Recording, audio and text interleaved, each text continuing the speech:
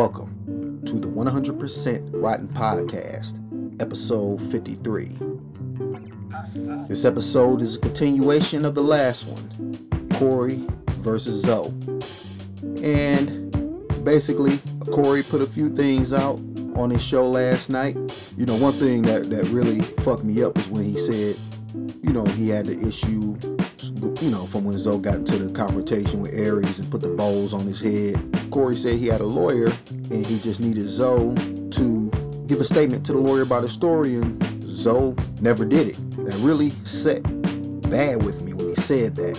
You know, we don't know all the context of the story, nor do we necessarily need to know. The public will always give our opinion about things that people in the spotlight go through. Could be right, could be wrong.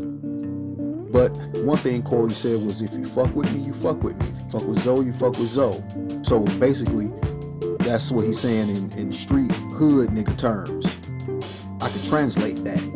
If you like Corey more than likely you're gonna just ride along with Corey, whether you like what he said or not. If you like Zoe more, you will probably ride with Zoe.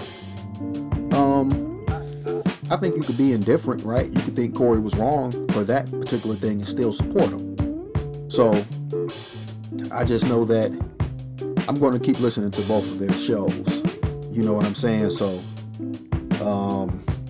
you could play. I like what Corey said about the good guy, bad guy thing. Basically was saying that there's a certain persona in the movies to a good guy. A good guy might have a nicer voice, for lack of better words, and appear to be a certain kind of way. And the bad guy usually is a dark person with a big, deeper voice. A lot of times in the movies. But anyway, that's not always the case.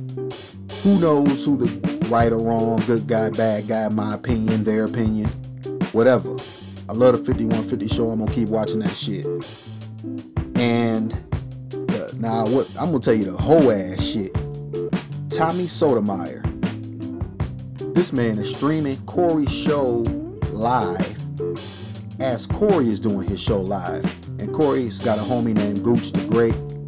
Corey is always talking about this guy. He's always looking out for Corey as far as, I guess, doing research and just the social media stuff. So he let Corey know what was going on with that and reported him to YouTube, as he should, because that's whole ass shit. If you didn't get permission from the person to live stream their stuff and you're capitalizing off of that because you see this man gets a lot of views, that's whole ass shit, man. You know, that's why when Tariq ran up on him, he ain't do shit. Tommy Sotomayor ain't shit, for real. Whole ass nigga. Corey put a lot of shit out there last night. You know, he got the shirts going on. I got you when I hit a lick. He dropped the song, Got You When I Hit a Lick. So hey, he capitalizing off of it as he should. And I knew that the controversy sells. So that was one of his highest shows that he did last week. Not because it was necessarily so much better than any other show. It's just because of the bullshit that went down. People love that. It is what it is.